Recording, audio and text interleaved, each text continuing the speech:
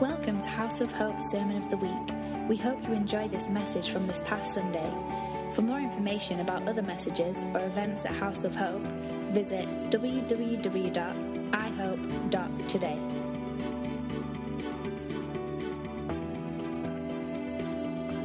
So one of the topics that we've been covering the last several weeks was that of love, and we redefined the terminology. We redefined what sin is based on the new covenant. Is that it's anything that compromises love, anything that breaks love, anything that compromises the love command is basically sin. So anytime that you destroy love in a relationship, you're sinning, right? So it really makes things a lot easier for the new Christian to walk through, because it's that simple. So as I was thinking this week, what is it about some of the writings of the writers of the New Testament? What is it like? Why did Peter, begin to just to say, okay, these are the do's and the don'ts? Why did James write what he wrote? Why did Paul write what he wrote? Why did Timothy and all those things be told, okay, well, when you have this situation, don't do this? It was simply because they were being given examples of things that were going on that was actually breaking love, that were changing love, that were compromising. There's a word that I'm missing. That it's not explaining this properly, but I think you know what I mean. Is that love is being broken down. Relationships are being broken down, and so he's given the writers of the New Testament were giving tenses, English language. We're giving examples of areas to be aware of. Does that make sense? Okay. So today I want to actually look at a few passages in James. And James gives some really good counsel on how to deal with things that come up under the banners of love. All right? So let's just kind of jump right in. I'm not going to be too long today, just because I don't want to be. So let's look at James chapter 1, and we're just going to start to read. Greetings, my name is James, and I'm a love slave. All right, let's just stop right there. I've read that a lot. How would you feel? You're in an airplane or on a bus, or you're in a place that you're having a conversation with somebody that you don't know, and you look over and you say, "Hey, what do you do?" And you're thinking, "Well, I'm a lawyer, or I'm a garbage collector, or whatever." And he says, "Well, I'm a love slave." It's not appropriate for church. Of course it is. It's in the Bible. How would that make you feel? But that's exactly what James is doing. You guys are looking kind of like confused right now. Are you awkward? I'm just going to start throwing out some terms and watching you squirm, because verse 1, James 1. Greetings, my name is James, and I'm a love slave of God and of the Lord Jesus Christ. I'm writing to all the 12 tribes of Israel who have been sown as seeds among the nations. My fellow believers, when it seems as though you are facing nothing but difficulties, see it as an invaluable opportunity to experience all the joy that you can. For you know that when your faith is tested, it stirs up power within you to endure all things. How many of us know that this is true because of things that we've gone through in our personal lives? Is that you're faced with it seems like an unscalable wall or an obstacle that is in your face. What gets generated in your life? Endurance, perseverance, doubt. Someone said doubt. Who was honest? Thank you, Melody. Melody was out honest. Everybody else, that was just a nice religious answer. No, seriously, it's where we are It's where we are sometimes that when we face these things, if doubt starts in, that's a great place to start, because then the Lord has opportunity to say, why do you doubt me? Because I've never let you down before. Or if you're faced with this hurdle and endurance is the very first thing that comes to mind, then obviously you're farther along in whatever process, and that's where you're at. Because obstacles in our way produce something. And James is saying it's got to produce something in your life, and the Lord is going to actually carry you through this no matter what the obstacle is. I've heard of a number of things happening this week, and I'm just like, wow, this is really cool that James speaks to this. Now, we all have heard of the horrific accident in Saskatchewan, and it's horrible. Horrible to have 70% of a hockey team, 16 to 24, just gone in an instant. Horrible. And yet, what is the producing in that community? Don't know yet. It's producing, what we can see right now, it's producing community awareness, community support, community love, sense of family. Like, how do you even navigate that?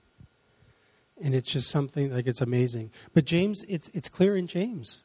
You know, when he said, like, when he was speaking these words to strengthen the ones that he was writing to encourage them. He's like, let joy reign in you. All the difficulties, see it as an invaluable opportunity to experience all the joy that you can. For you know that when your faith is tested, it stirs up power within you to endure all things. When your faith is tested. Now, our faith gets tested in different ways. Relationships, health, finance, an actual attack on our faith. But it encompasses everything. It encompasses what daily life, and every day we face things that we look as an obstacle. And how we handle that, James, is like we need to do it with joy. I heard a teaching years ago, and I forget the name of the teacher. He was a Word Faith gentleman, and he had this great sermon, and it was called, "If the devil can't steal your joy, he can't take your goods." And it was this, again, it was the 1980s, and it was very high Word Faith, and I was rebuked for listening to it because it was Word Faith, and we were Baptist at the time. But I will never forget the testimony that he had shared. And I wish I could remember who it was, because I would give him credit. But he told this story of how he was ministering in a church in Florida, and the church gave him a pair of, I think it was alligator boots, right? And so he went, and they were nice alligator boots, and he just loved them. They were a love gift, and he put them on, and they fit. And he says, and then he went to the airport, and the customs, or the guys in the little tin gods in their huts, they looked at him and said, "You are wearing illegal contraband. Those are crocodile." And I guess crocodile is either one. I can't remember if it was one or the other. Okay, whatever he was wearing. What's that? Crocodile. So I was probably right. Alligators or crocodiles. So they said, "You're wearing crocodile boots. Take them off, and we're impounding them, or we're taking them away." He's like, "These aren't crocodile. These are alligator." He says, "No, I know my reptiles. These are crocodile." And he realized at that point he was being faced with an obstacle, and he just let joy take over. And he realized that if joy is the constant in my obstacle, and this was an obstacle, the enemy wanted to take something that was meant for good and take it away. And so he just laughed. He says, and he just laughed. And the guard, the customs official, just looked at him and like, "Why are you laughing? This is not a laughing matter. I could charge you $10,000 and put you in jail." And he just laughs even more. And so he's laughing so much that it's causing a little bit of a stir. And he's literally laughing, not just like the Steve Backlund, we're going to practice our laugh, ha-ha. It was a gut-wrenching. He says, I was filled with such joy because I knew that God was going to do something, and my faith was stirred up, and I was beside myself with joy. And so as he's laughing, the customs agents started to gather around and going, was there a problem here? And he's laughing, he can't stop. And the main customs guy, he's like, I don't know what this guy's doing, what he's on, but he's got alligator or crocodile boots on, and I need to impound him. And for this, I'm going to charge him. And he just started laughing even more. And the other agents are looking down, and they're saying, those aren't alligator. I mean, those aren't crocodile. They're alligator. And this guy, no. And the guy with the boots, he's laughing even harder. And finally, the supervisor comes in, and he stops laughing. Mr. Happy stopped laughing, and he looks, and he says, "Is there a problem here?" And he tells him the story. I was ministering at a church. They took up an offering. They gave me these boots. These are alligator boots. They're just something that is very dear to me. And the supervisor looks at him, and he says, "Well, of course those are alligator. What's the problem?" He says, "Well, this gentleman says that they're crocodile." He says, "No, those aren't crocodile. I know my reptiles. They're fine. You can go. Sorry for the problem." And he walked away. And he says, if the devil can't steal your joy, he can't take your goods. Now, we'll just leave it at that. I'm not going any farther with the testimony. But he used that, and I never forgot that. I was probably 16 years old when I heard that story, and I was challenged from that point on. If I come into situations that are less than desirable, what do I do? Does it affect my joy? Does it affect who I am? Do I get crushed by it? Do I get changed to the negative because of it? And I know that some days, some seasons, I'm like, oh, God, I can't do this. And I get all upset, and I get stressed out, and I don't sleep, and my hair falls out. Well, my hair is falling out anyway, but it's not because of that. I had water here. Actually, that's not true. My hair's not falling out. I just keep it short.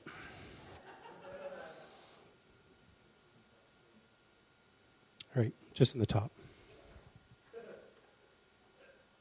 So what happens when we let joy, what happens when we let joy rule the situations and not the situation? Remember what Steve says, like there's no hopeless situations, just hopeless people. Right? We get into the situation, and if joy isn't what is actually moving us, then we are going to get beat down. Because what joy does, it produces endurance, it produces power in us, it produces us a tenacity to actually look through this and to move through this.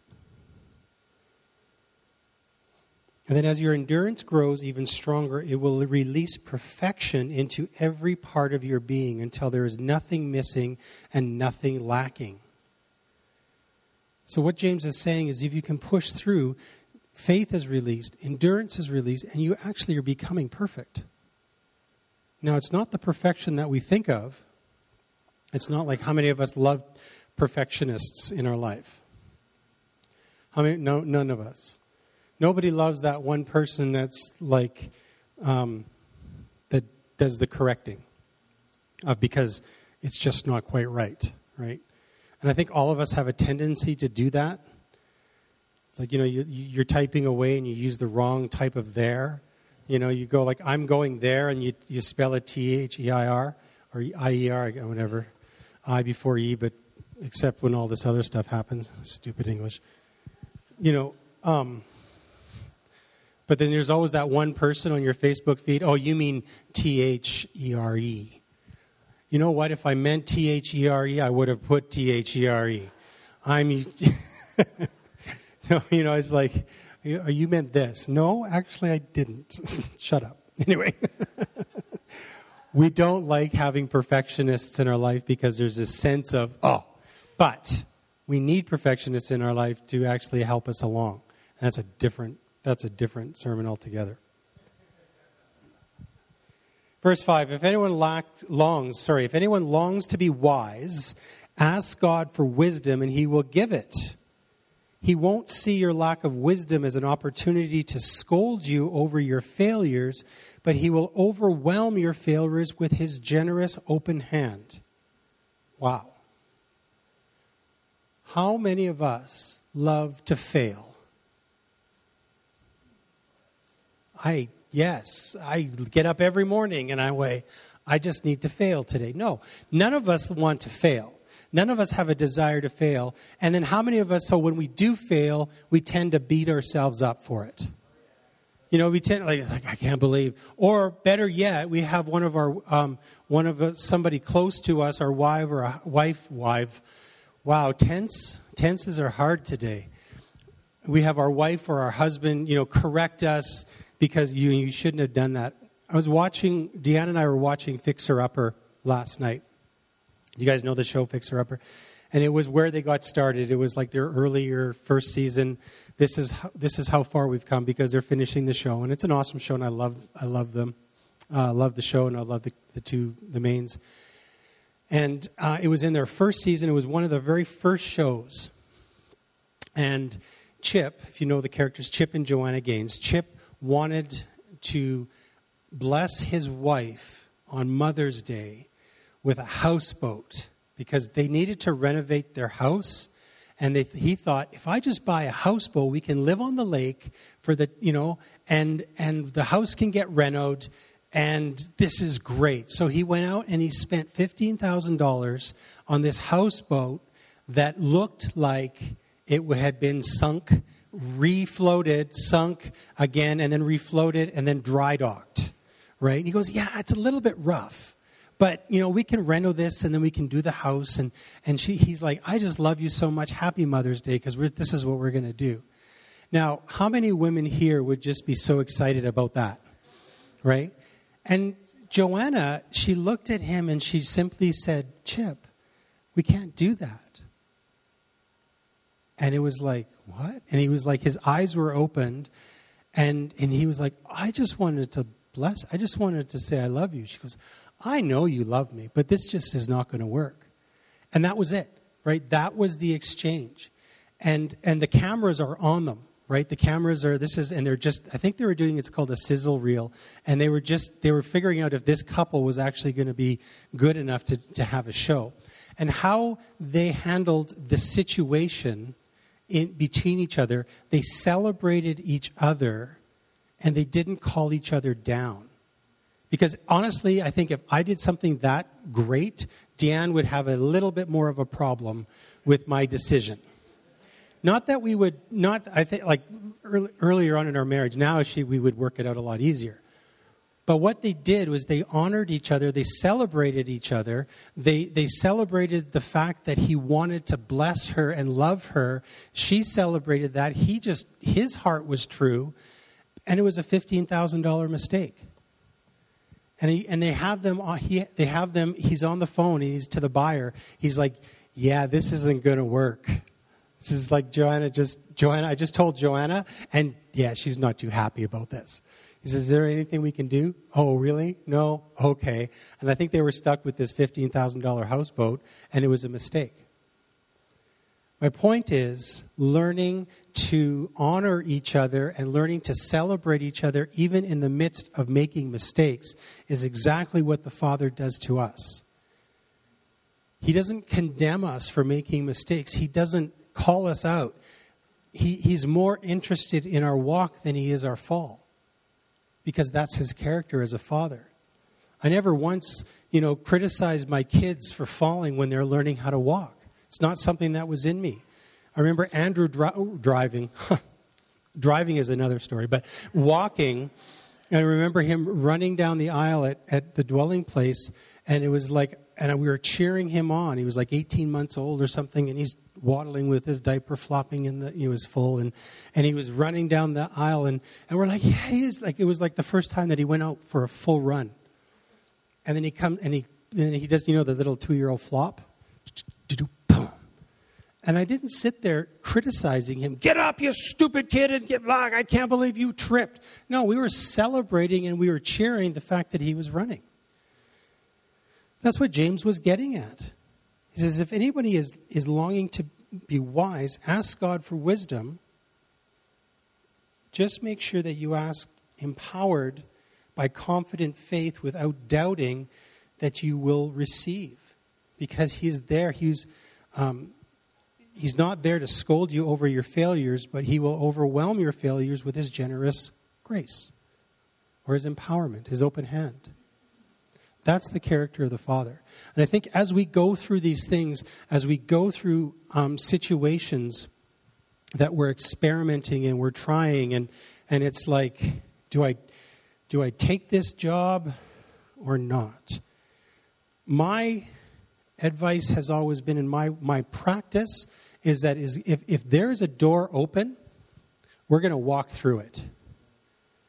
And truth be told, we've walked through some doors that we had to quickly turn left and walk through another door to get back to where we were supposed to be.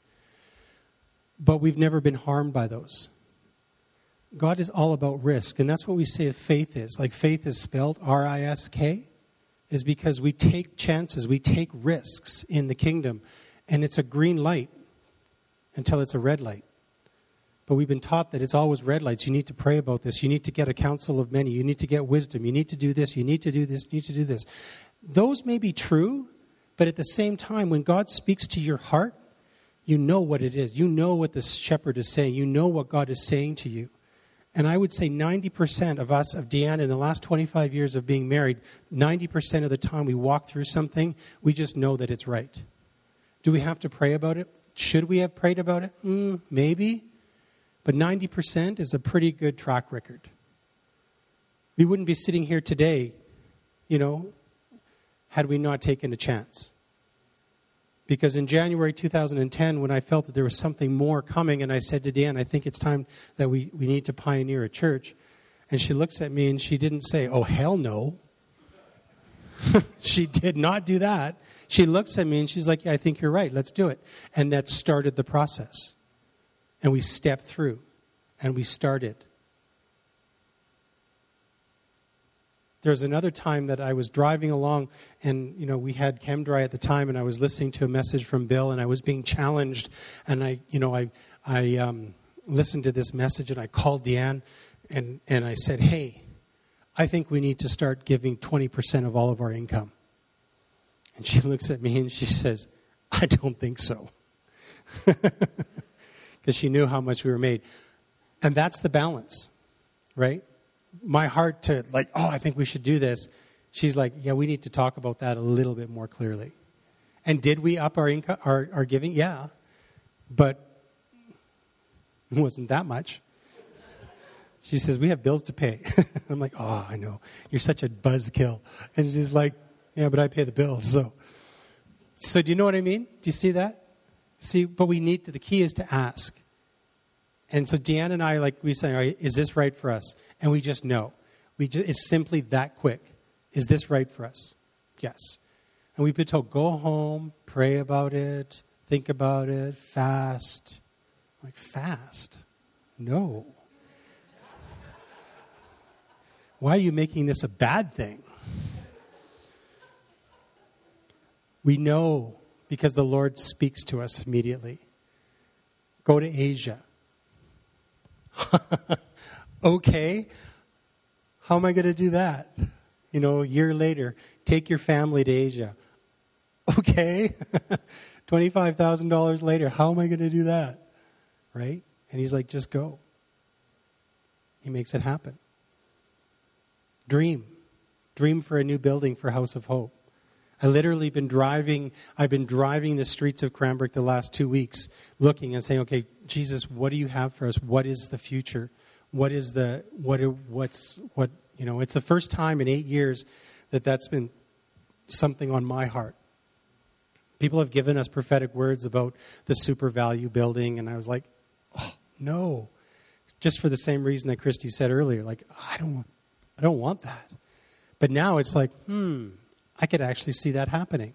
Why? Because of all of our times that we've risked in the last 8 years, God is setting us up for something greater that we have to know that is not going to be done out of our own strength. But we still have to ask for wisdom, knowing that he's going to talk to us. Does that make sense? Oh, paper cut. All right. What's that? Yeah, that's right. I'm putting a compo in. All right, we're going to change a little bit direction. I had like 3 things I wanted to cover in James today. And I'm going to do 2 because, wow, I just rambled on for the last 25 minutes.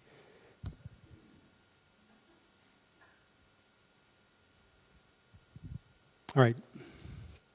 I'm going to close with this. James 1, verse 13. When you are tempted, don't ever say, God is tempting me. For God is incapable of being tempted by evil. He is never the source of temptation. Instead, it is the person's own desires and thoughts that drag them into evil and lure them away to darkness. Evil desires give birth to evil actions. And when sin is fully mature, it can murder you. So, my friends, don't be fooled by your own desires. I've had a lot of people say over the years, pray for me because, I'm struggling with this temptation. And at first, when I was much younger, I would say, oh, yeah, I'll pray for you. Yeah, you pray for me because I'm struggling, in this area with this. Dang it. I'm struggling with this temptation. And then I read this, and I've been pondering this. And someone said to me, it's only tempting if it's a desire in your heart. And I was like, huh. So the biggest thing is, the bigger picture is, what is the desire in your heart? And how does that line up to love? For example, I could never, ever, ever be tempted by a bowl of Brussels sprouts. There is nothing in that bowl that would ever go, eat me, eat me. Now, if there was a dish of just made brownies, underbaked brownies with caramel sauce and whipped cream and vanilla ice cream, thank you, melting into the hot, caramely, gooey goodness of brownies, Jesus, cast this away from me, because I do not have the strength. Lately, it's been jujubes. Dan bought a 5-pound bag of jujubes. They're supposed to be given away. Well, they were given away. I'm giving it to the Cranbrook septic system. They're going away. Because those are tempting. And I give into that temptation. Why? Because sugar, sweets, is something that is in my heart that I've developed over years. Because, James says evil desires give birth to evil actions. And when sin is fully mature, it can kill you. It's the same things, right? We're just using a funny example. And we all have examples. And it can go deeper. It could go deep into areas. And I remember listening to Danny Silk one day, and he's like, what we have to do is confront our own desires and say, I actually get enjoyment from doing whatever it is we do.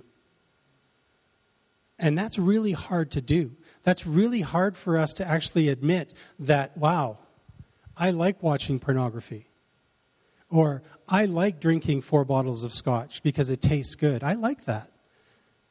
And what does it do? It breaks down relationship. It breaks down things. And the more we feed it, the harder it is to break. And then we come up for prayer and we ask, oh, I'm being tempted. No, actually, you're feeding a desire that is not healthy, and you're not being honest with who you are. You're not being honest with yourself to deal with these issues and to say, I need to break a long past of feeding this thing. And that's where James is getting at, is like, stop feeding it. Deal with it. It's like we have a crazy uncle in the basement that we throw food to every once in a while, hoping that he'll go away. But sooner or later, this crazy uncle is going to come out of the basement and kill you all. What's that? That's a messed up family. It's true. Yeah, no wonder we have... we have Andrew living in the basement, so I...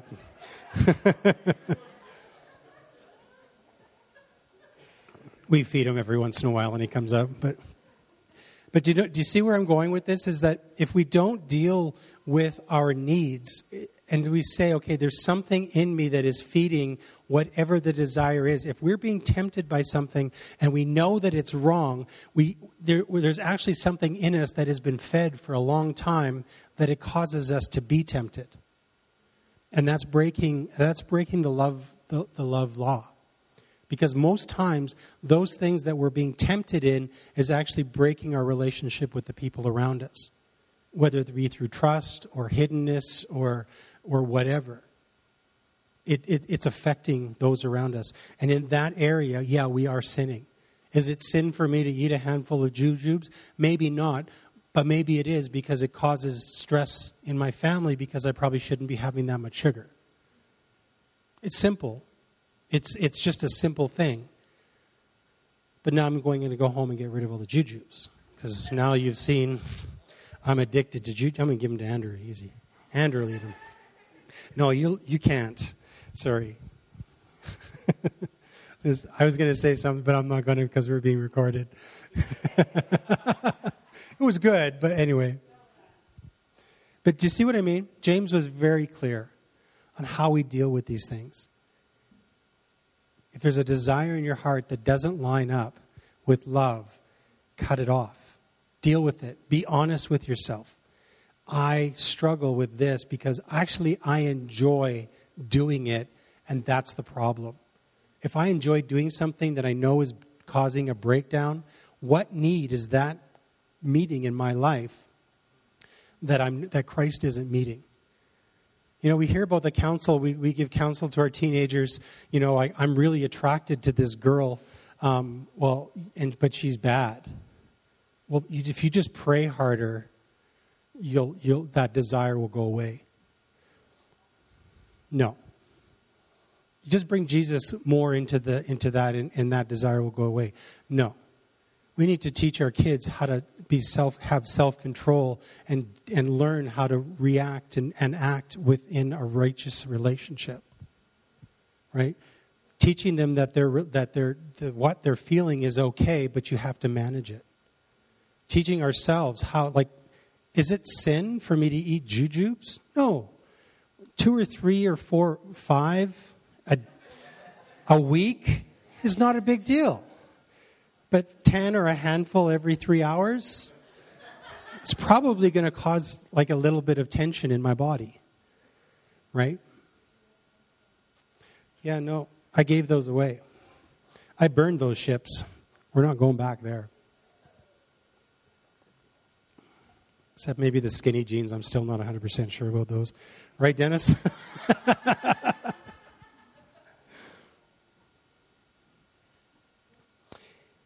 All right, I'm going to close with this. Every gift God freely gives to us is good and perfect, streaming down from the Father of lights, shining from the heavens with no hidden shadow or darkness, and is never subject to change.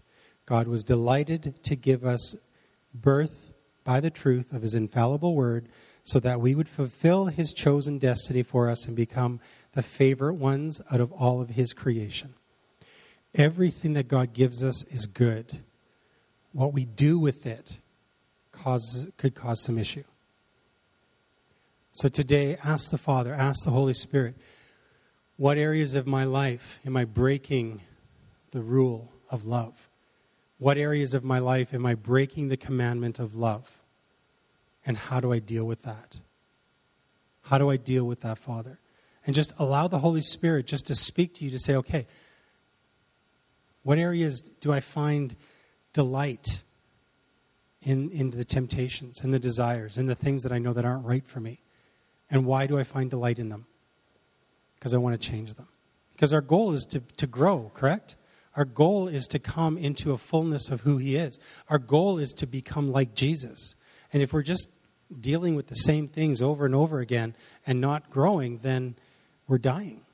Because like I said before, in the kingdom, there's no there's no staleness. It's either forward momentum or backward momentum.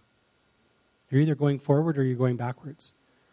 A plane can only stay in a holding pattern in the sky for so long before the fuel runs out and gravity takes over. There's no holding patterns in the kingdom. So let's stand.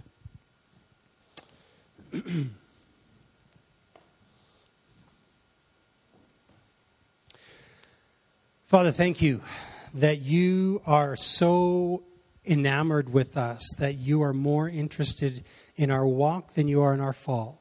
And that if any person in this room is needing wisdom, is needing help with the things that they're dealing with, that you are ready to give them that wisdom. Wisdom to know how to deal with their desires. Wisdom to know how to deal with the temptation. Wisdom to know how to push past the obstacles. Wisdom, Father. And we're asking that as a house for wisdom for the things that we're walking through. And almost more important is wisdom that goes together is joy. Lord, give us a deeper understanding of what joy is. Some of us got it. Some of us need more of it. But we all have it. And so, Lord, I just pray that there would be joy as we come through the obstacles in the next few weeks. As we're faced with things, that joy would be our first inclination.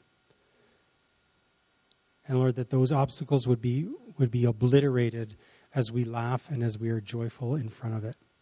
Amen? Cool. All right. Thanks for listening to our Sermon of the Week. Our desire is that you will be changed by the love of the Father and the power of His presence.